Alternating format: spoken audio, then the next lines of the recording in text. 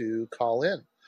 So I just finished writing this article in Jacobin that I don't believe they've put it up yet. It might not come out until Monday. It's not up yet. So I'd be surprised if it wasn't up on Monday, but I'm not 100% sure about the production schedule right now. So I just did this article for Jacobin about Brett Favre. And in particular, if people aren't familiar with this big scandal involving Mississippi welfare funds and how he and 37 other people have been accused of breaking the law in the way that they sort of misused welfare funds in Mississippi. And on one level, it's like, okay, this is a story about a celebrity, right, an athlete who's engaged in wrongdoing, which is normally not the kind of thing that I really give that much of a shit about. But I think this one's pretty interesting because of what it says about the history of the welfare system in the U.S. and right-wing attacks on it, by which I very much include attacks by the right wing of the Democratic Party, by politicians like William Jefferson Clinton, who we will get to in a big way because it turns out that Clinton's welfare reform is basically what made Favre's abuse of Mississippi's welfare system possible in the first place, which is a weird connection. So some of what happened here goes back to 2017. So I start out, the article by noting that in 2016 is when Favre was inducted into the Pro Football Hall of Fame, which comes after a long career. He retired, I believe, in 2010, but he played for a few different teams, but by far the biggest chunk, like almost all of it, was the Green Bay Packers. And and this is a career full of acclaim and positive media attention, which makes it kind of fun to note that in 2017, as we now know, because this lawsuit that's going on right now, he sent a text message to somebody named Nancy New, who worked for the Mississippi Community Education Center, which is a nonprofit getting funds from Mississippi's welfare system, where he says in this text message, "If you were to pay me, is there any way the media can find out where it came from and how much?" And then she assures him, no, we've never had that information exposed about anybody that we've paid. So I thought, what is it that Brett Favre, who the media loves, why is it that in 2017, you might ask, he is concerned that the media not know about something he's doing for, this all sounds very benevolent, right? It's the Community Education Center. It has something to do with welfare. So you think, all right, he must be helping poor people in some way. Wouldn't he want the media to find out about this? Well, not so much. So, what is it that he wanted to keep private? Well, what he wanted to keep private was that millions of dollars of Mississippi welfare money. So Mississippi's, this is administered by the states, which is part of the issue.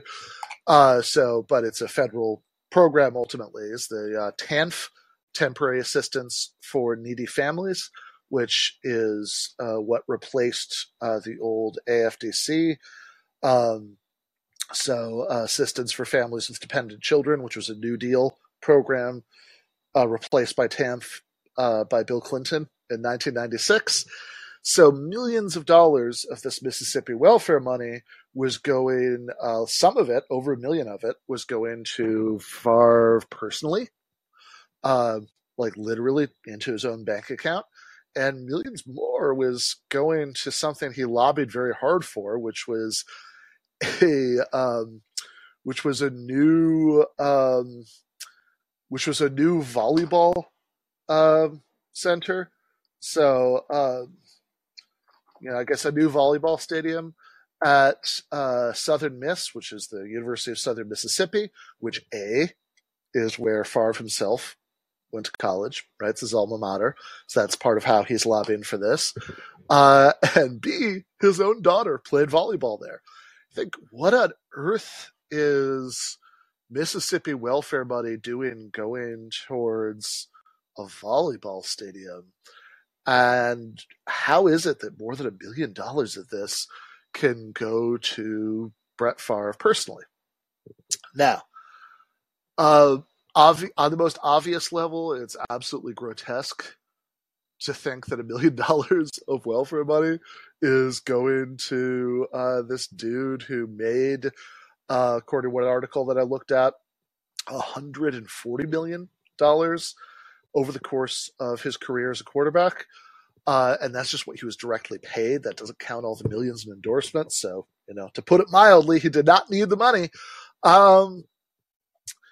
But there's also a couple of more interesting things you could say structurally and about what all this tells us about the history of the extremely miserly welfare state, even at its height, that we've ever had in the United States.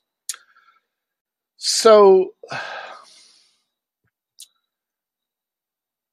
one of the first things I thought about when I was looking at this story was Ronald Reagan, because when Reagan was running for president, well, depending on how you count it, either the first or the second time in 1976, he's spending a lot of time talking about welfare queens, helps popularize this concept of the welfare queen.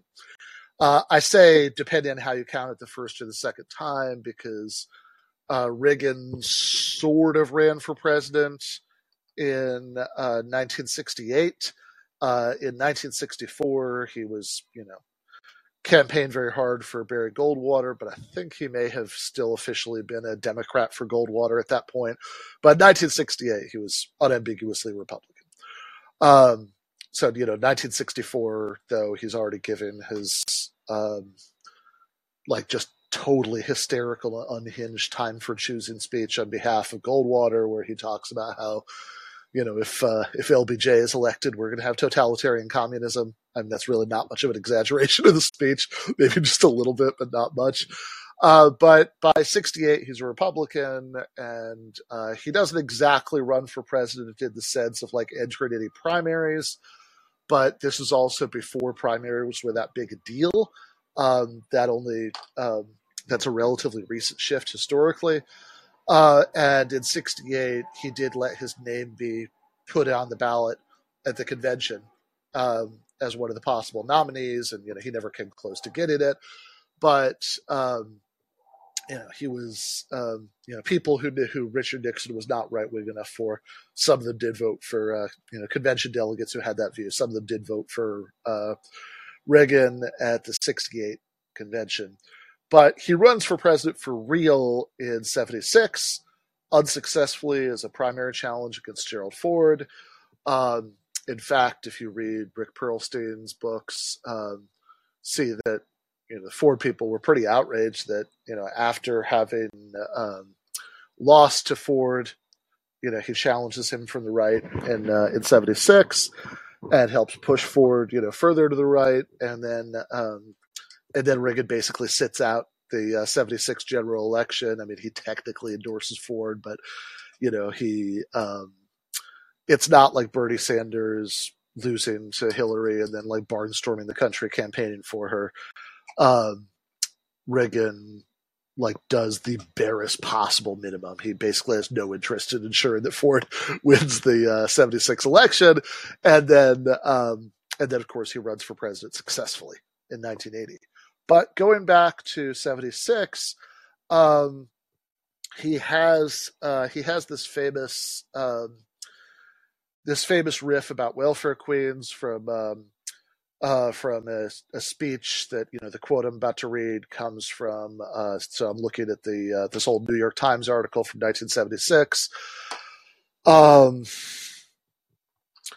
So here's how the Times article starts. Few people realize it, but Linda Taylor, a 47-year-old Chicago welfare recipient, has become a major campaign issue in the New Hampshire Republican presidential primary. Former Governor Ronald Reagan has referred to her at nearly every stop, using her as part of his Citizens Press Conference format. There's a woman in Chicago, the Republican candidate said recently to an audience in Guilford, New Hampshire, during his free-swinging attacks on welfare abuses. She has 80 names, 30 addresses, 12 social security card, and has collected veterans benefits on 4 non-existent deceased husbands. He added, and she's collected social security on her cards. She's got Medicaid, getting food stamps, and she's collected welfare under each of her names. Her tax-free cash income alone is over $150,000. So this is what Reagan's claiming in '76 when he's painting this lurid picture of welfare queens living high off the hog of government assistance. Now, most of this is nonsense. Again, Reagan doesn't name her, but he does seem to be talking about Taylor. People the New York Times talked to in Illinois said he did seem to be basing this on local press accounts of Taylor's case.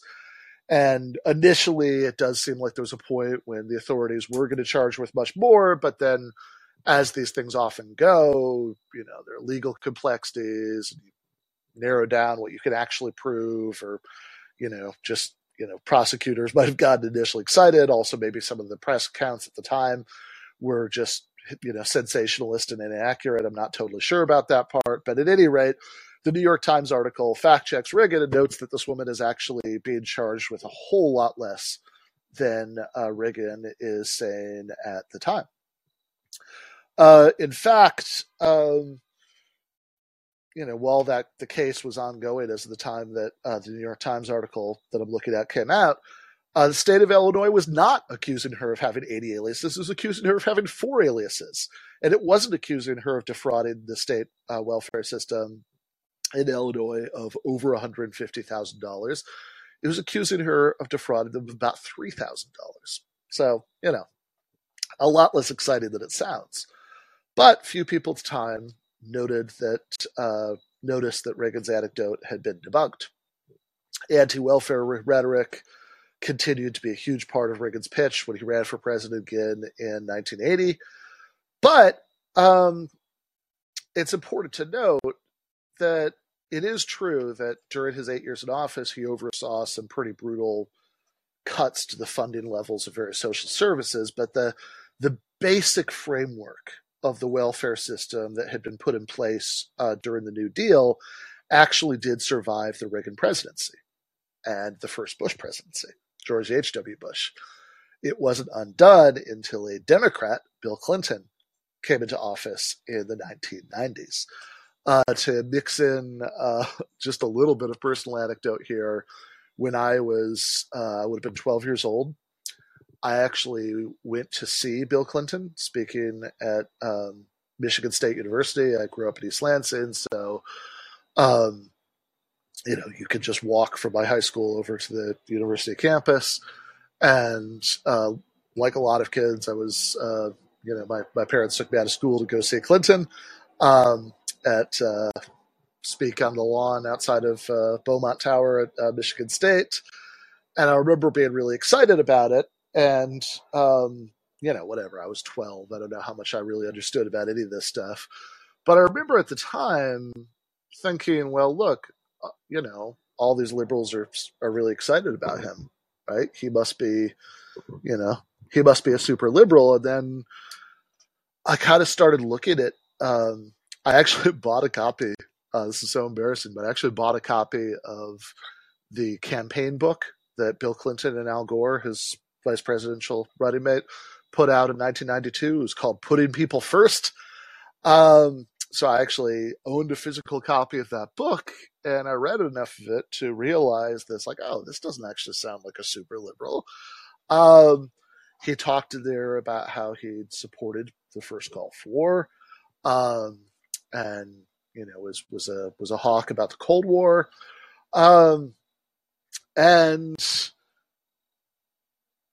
he talked about how he wanted to end that federal welfare system. In fact, one of his slogans in that 92 campaign, this appears in these words in that book, was about how he and Gore, once they get into office, were going to, and I quote, end welfare as we know it.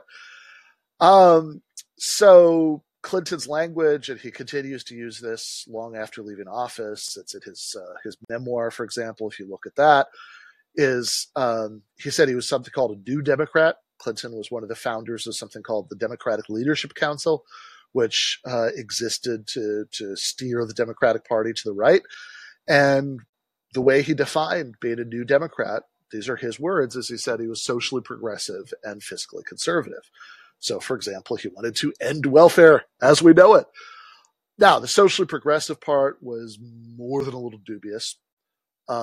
He instituted a policy in the military called "Don't Ask, Don't Tell," which, before being gay in the military had been strictly not allowed, and now basically admitting that you were gay was what wasn't allowed. So, you were technically allowed now to be gay. You just weren't allowed to admit it. And this actually led to more gay people being drummed out of the military under Don't Ask, Don't Tell than had been previously. In 1996, he signed something called the Defense of Marriage Act, which allowed states to refuse to recognize same-sex marriages from other states, which would have otherwise been, the Constitution's full faith and credit clause would have made them do that. And he expressed some unhappiness about it, but he did sign it. And he continued, as I recall, to advise John Kerry in 2004 to oppose gay marriage, and say civil unions are fine, but gay people, we should draw the line at gay marriage. We don't want people to think we're crazy liberals. So,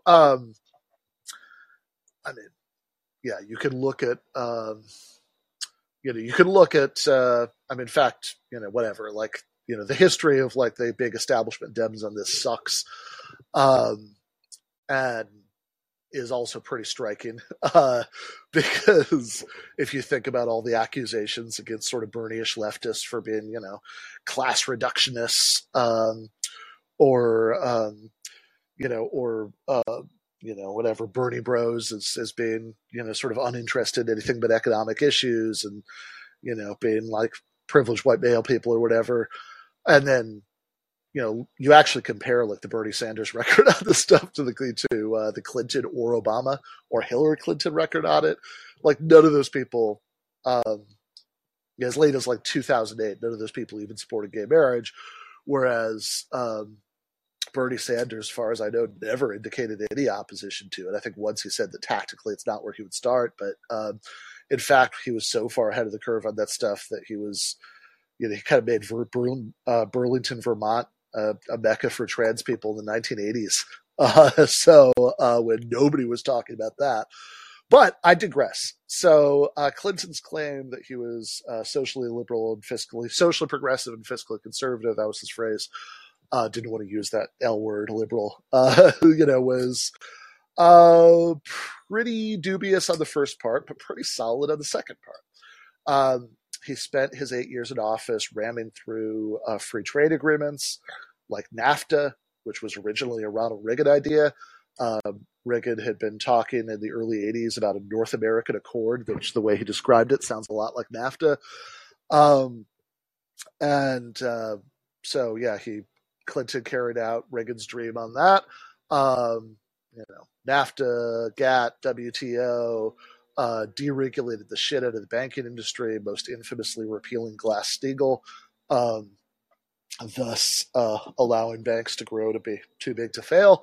And then he also carried out that promise about ending welfare as we know it. So what was welfare as we know it, and how is that different from what Big Dog instituted in its place in 1996 when he signed the Welfare Reform Bill? Well, welfare as we knew it meant, stay with me here, that welfare money was directly given by the government to poor people. That was welfare as we knew it. Welfare as we now know it, post-1996, when Bill Clinton signs welfare reform, replaces aid to families with dependent children. I think I said assistance earlier. It's aid. Aid to families with dependent children with TAN, temporary assistance for needy families. It's way more restrictive. It's has, there was all kinds of brutal work requirements that got put in it, which meant that people, ended up oftentimes being, you know, forced, you know, at sort of risk of losing benefits to work some really dangerous jobs with no protection whatsoever. A lot of people just disappeared from the roles. If you read Christopher Hitchens, for I think my favorite Christopher Hitchens book from 1999, No One Left to Lie To, The Triangulations of William Jefferson Clinton, or depending on which edition you're looking at, No One Left to Lie To, The Values of the Worst Family. There is this really grim passage in there about what what ended welfare as we know it looked like in practice and in the real world. When so here, let me get you the line. So it's a long quote, but I think it's worth it's worth reading out the whole thing. Which, and thinking about it, when you look at these quotes from like Hillary Clinton, who says who talked about how because of her husband's welfare reform, quote, millions of families have made the transition from welfare to dependency to dignity. So in my book about Hitchens, I quote this paragraph from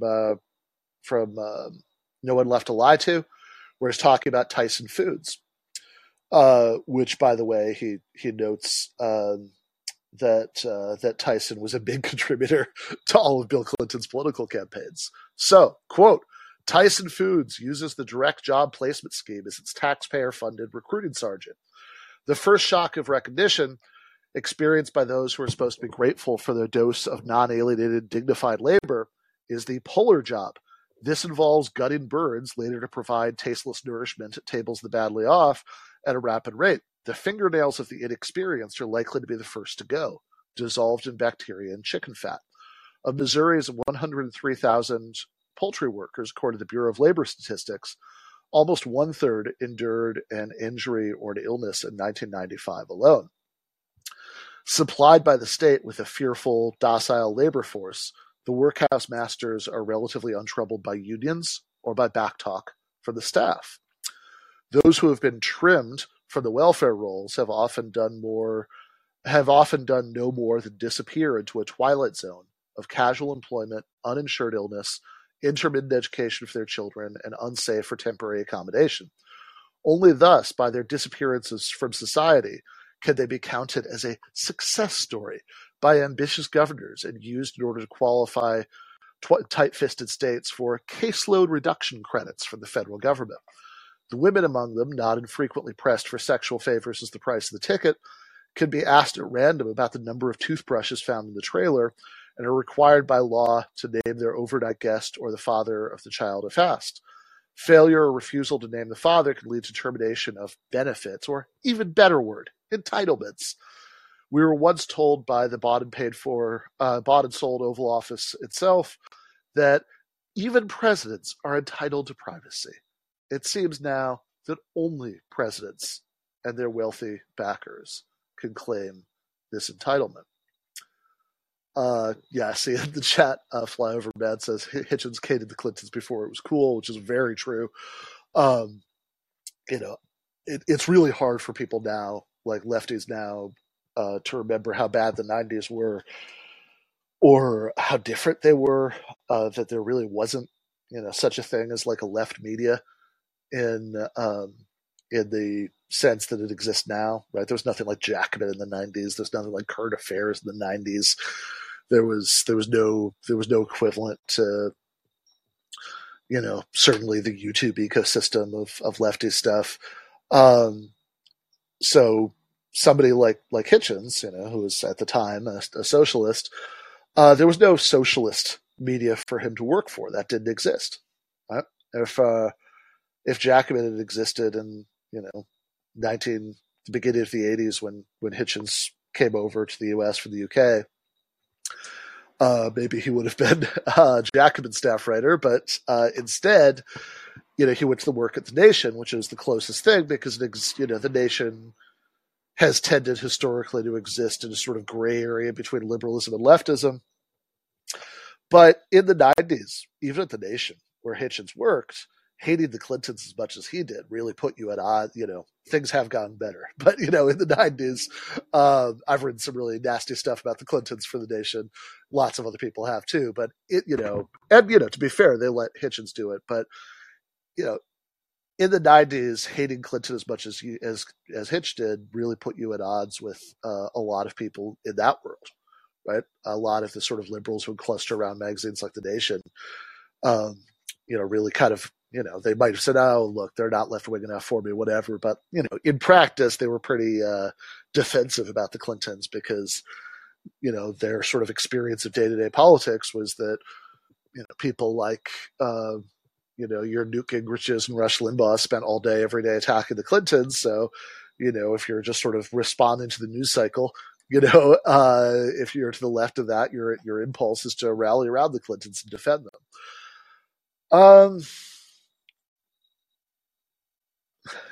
Yeah, exactly, Silver. All right. So so I haven't even gotten yet to the most important change in the welfare system in the 1996 that Clinton oversaw. Because, we've been talking about the way in which, we've been talking about how,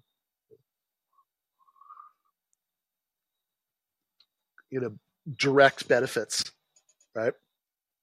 Like where cases where money was directly or indirectly, at least, still being given to poor people like it had been before 96, had become a lot more tight-fisted.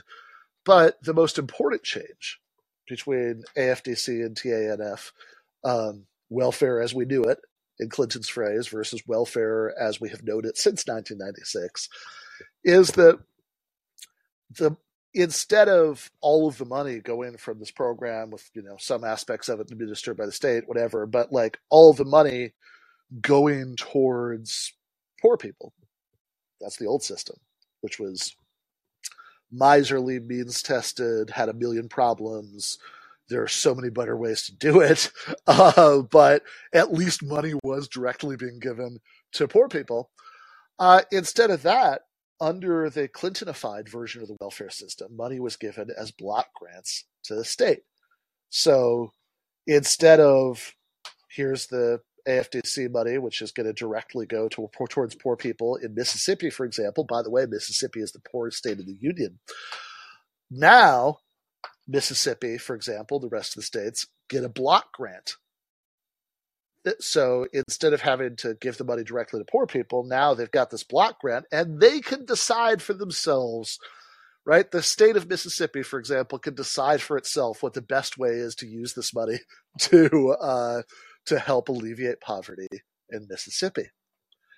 And so especially in red states, but not only red states, a lot of this money in these welfare block grants ends up not making its way to poor people at all.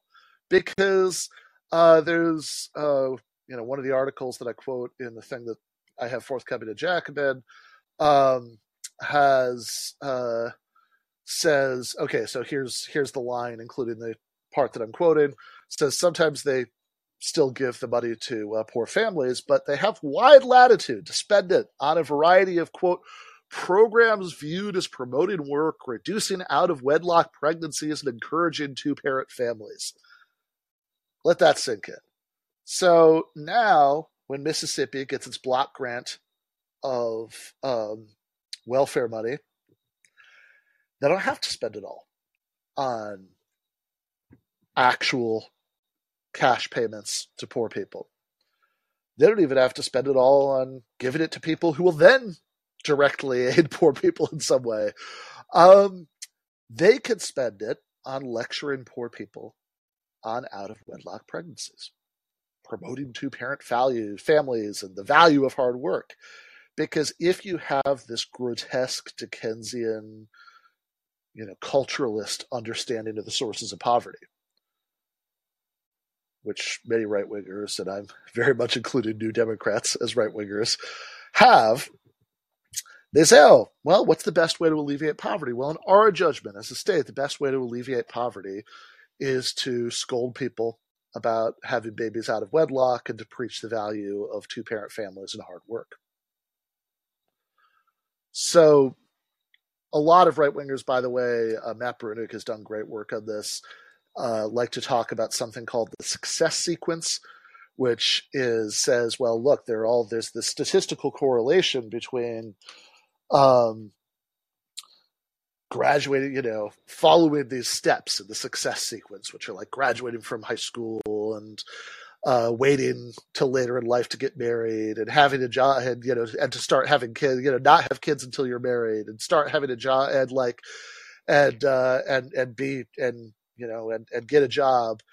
And these socially traditionalist steps are then correlated with not being so poor, being above a very low, right? Like not necessarily being not poor in the common sense, but at least being above a poverty line that's set very low.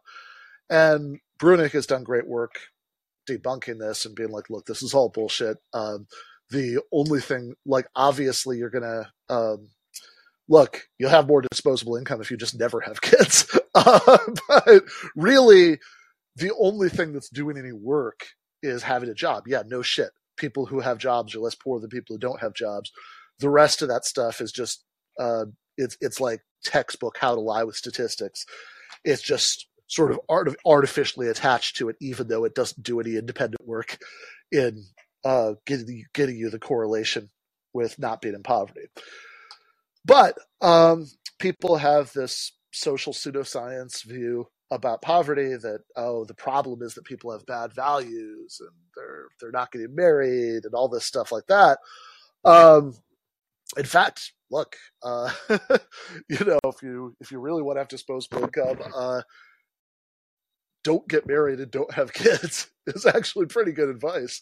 But regardless, so what that means is that this takes us back to that community education center in Mississippi that was assuring Favre if they paid him, nobody would ever find out about it. So the reason, so there are two primary elements of Favre's involvement in this Mississippi welfare scandal. One is he was paid about $1.1 million to give motivational speeches. Which again, you can lecture people on the value of hard work and not having children out of wedlock and all that. And that's something welfare money could now be spent on post 1996. Welfare as we now know it. And two, he successfully lobbied using the political influence of the former Republican governor of Mississippi, Phil Bryant, who was in on all those text messages, a bunch of millions of dollars of welfare money to be spent on this volleyball stadium at his alma mater where his daughter played volleyball. And he and 37 other people who, were paid or lobbied to have money paid to various pet projects for Mississippi Welfare Fund are now being sued by the Mississippi Department of Human Services to try to get the money back.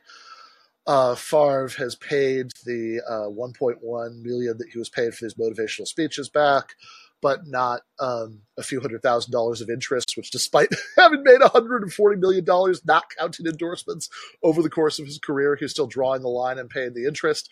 That's being demanded by the state auditor. But what I say in the article is this. This is kind of the bottom line for me.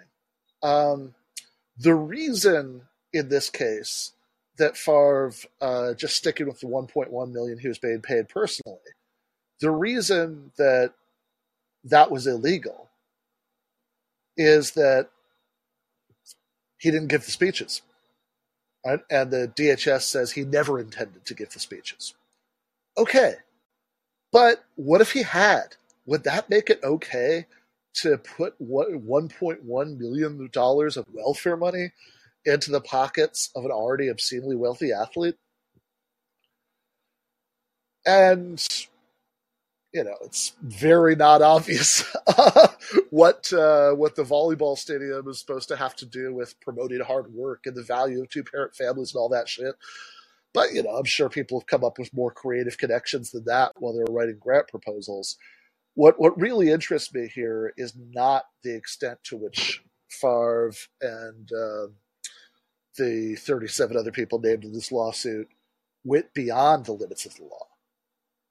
What really interests me is the way that having welfare money go to block grants to states instead of being directly given to poor people allowed this in the first place. In other words, look, the fact that he was defrauding them because he didn't give the speeches is not the interesting part. The interesting part is that Bill Clinton's welfare reform essentially created this system of legalized theft from poor people where you could legally spend $1.1 million of welfare money on paying a rich athlete to give moral lectures to poor people, which moral lectures, needless to say, are going to do jack shit to put food on anybody's table or help them make rent.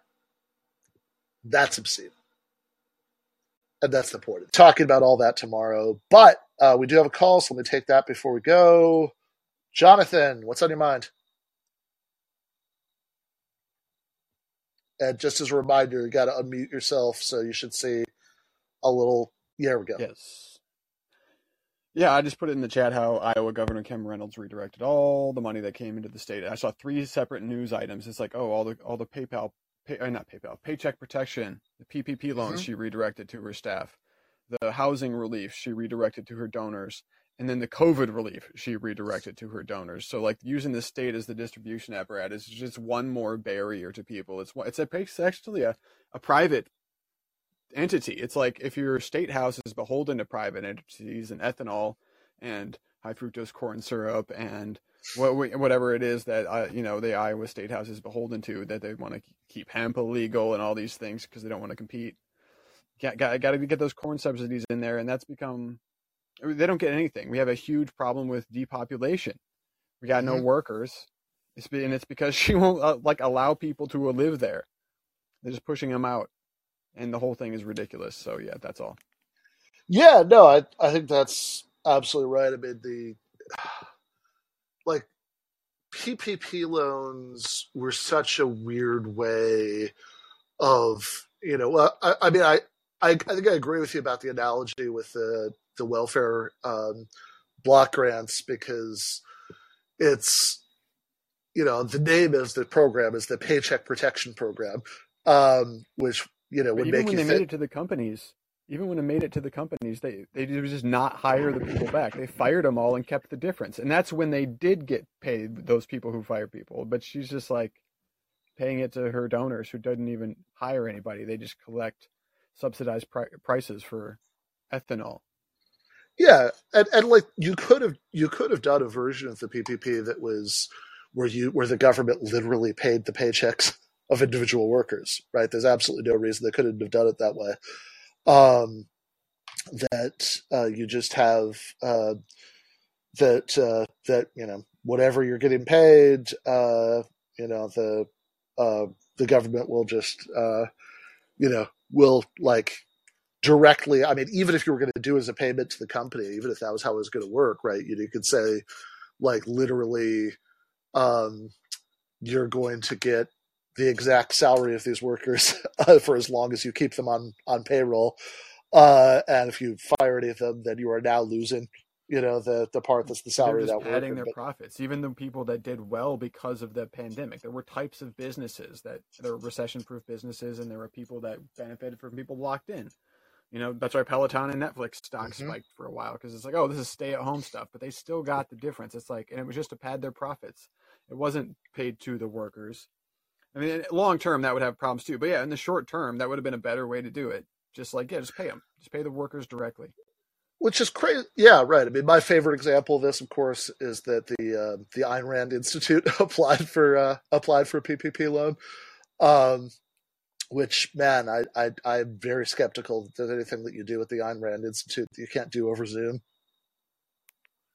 Yeah, I had a friend who he has a coffee shop that he works at in downtown Dubuque, Iowa, and he applied for that and got rejected. But the guy who got it instead used it to open up a new Sonic on the highway.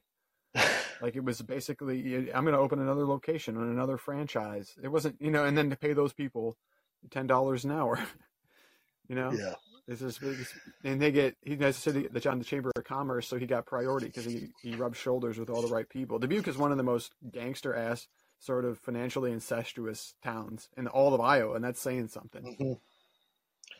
Yeah, I mean, you could also look if you there is also the wacky idea of just taking uh, failing businesses into public ownership, so you could keep people on payroll that way without having to go through third parties. But yeah, I mean, like the local coffee shop is exactly the example, like the kind of thing that PPP was marketed as doing, right? There's like, oh, this is just like some regular guy who's like trying to keep his little coffee shop afloat. It's like something that legitimately you can't really do, lockdown. Yeah, when the price of eggs went up, like he's not making money. He's getting paid. He pays himself like less than minimum wage when he keeps the difference from what, because the location is bad and stuff like that.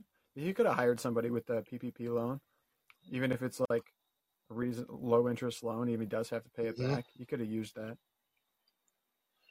Yeah, but eggs tripled in like a year. That's a big deal to him. He makes a lot of omelets. Sure. No, that makes sense. Yeah, no, that's pretty outrageous. Yeah, thank you, John. Yeah, thanks for doing your show. I'll subscribe to your YouTube. I still haven't, but I will. I'm going to go do it right now. Outstanding. All right. We're going to leave it there for today. I think, like I said, we'll be back tomorrow, probably about the same time. Haven't quite figured that out yet, but I'll post that on Twitter as soon as I know when we're going to do it. But we're going to cut it there for today. Left is best.